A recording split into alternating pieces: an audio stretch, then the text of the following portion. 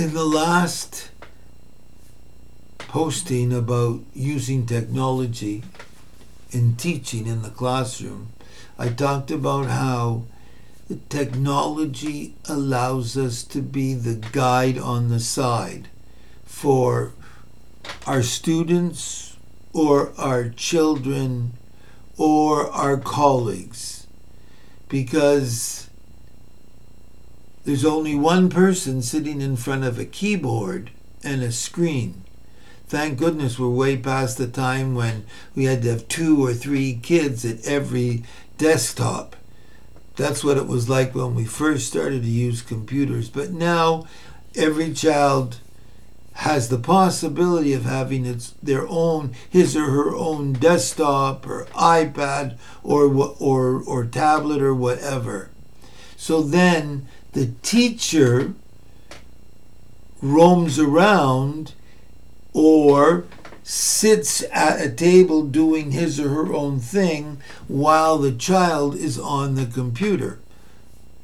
So then we're not actively trying to fill in what a child doesn't already know. We're trying to guide that child to new skill development or new knowledge or new feelings about the world and so on. So if you stop and think about it, how do you go about doing that? You do that by asking questions. A guide doesn't really only mean to show the way. You have to direct the way for the learner or learners that you're working with.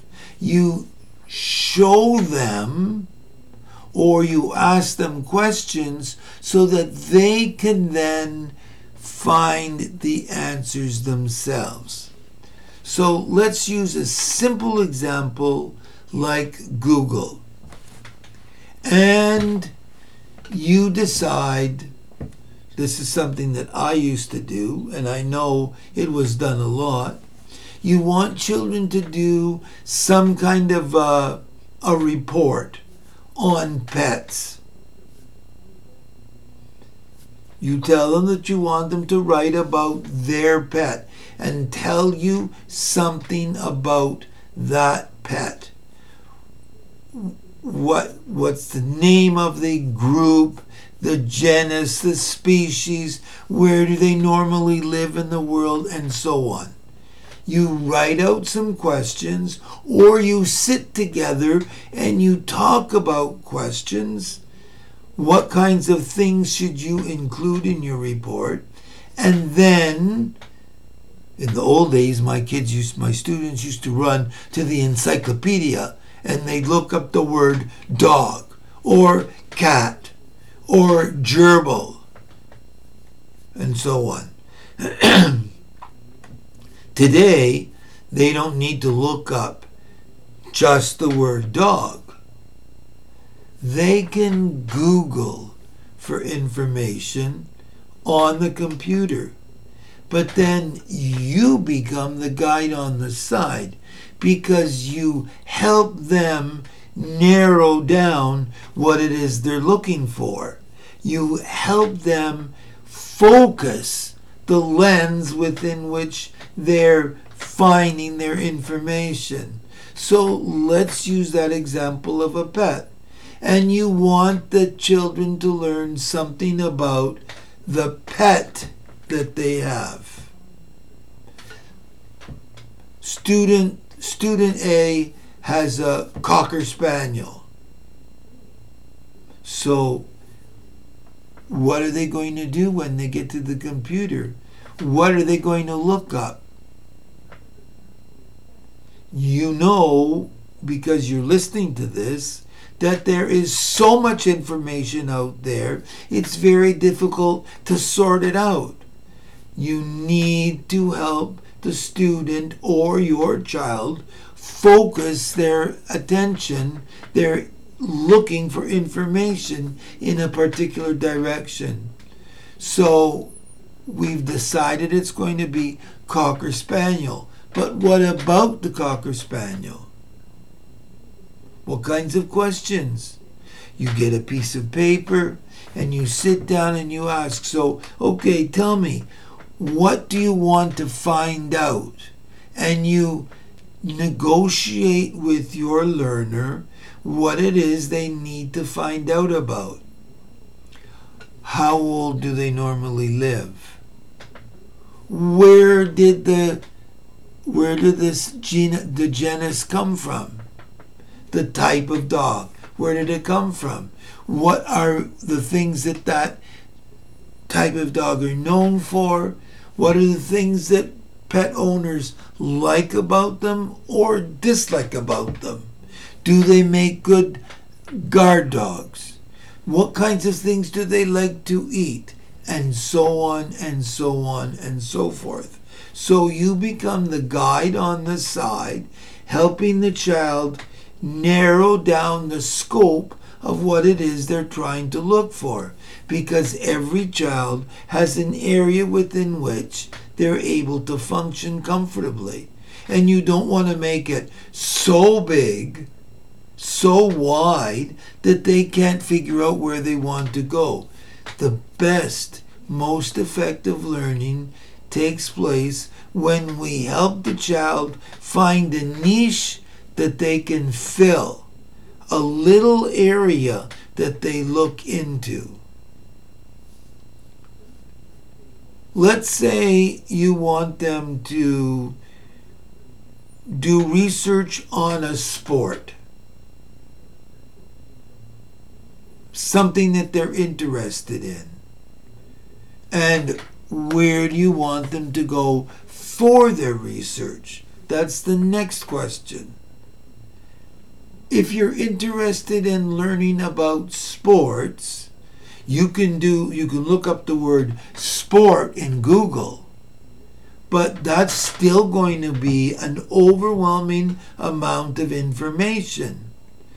Obviously, looking up a specific sport is not something a challenge that you would give to a high school student. It's more likely going to be an elementary school student. So then, what kinds of skills does an athlete who is interested in speed skating, what kinds of skills do they need? What muscle groups does their body depend upon to excel? What special equipment do they need? How young can they be when they start? In the newspaper or in a magazine, they can look for the names of special athletes in their sport and then follow that link and do more research that way. Because this is the way students think, what ways can you branch out from that sport? What are the records? Is it the fastest? The fastest speed skater? Is speed skating and the records in speed skating the same as running? So therefore there's 100 meter, 200 meter, 500 meter, 1,000 meter, a relay, men and women, and so forth. You build on top.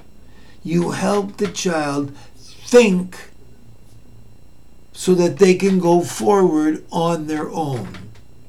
You give them the opportunity to help you frame the questions, because then they're programmed. They're beginning to think about what they should be looking for. But you're the guide on the side. You don't tell them. You show them where to go to find what they're interested in. And then you ask pointed questions to help them continue to look. Remembering that every child has a zone of proximal development, an area within which everything is comfortable in terms of what they're asked to do. And if you go beyond that, they become frustrated if it's too hard or bored if it's too easy. So you have to know your learner, and you have to help that learner by asking questions that they can easily find the answers to and can easily cope with the material that they're going to find. It's not easy anymore. It used to be easy when I was a classroom teacher to stand in front of a group of students and say, okay, today we're practicing multiplication of one number from one digit by one digit. So, Peter, 5 times 2. Rosalie, 8 times 3. Harry, 1 times 10. Nina, 6 times 5, and so on, until they are picking up their speed. And then you give them a bunch of questions, and you set to work. And then you go around and you play, not guide on the side, you play policeman. Are you doing your work? Why aren't you on the next question? What are you doing? Why is it taking you so long? And so on. Our job becomes so much more complicated for us. But for them, for the people, the students, the kids we're working with, it's more meaningful. We're not asking them why you can't do this better, why you're taking so long. Are you sure you know?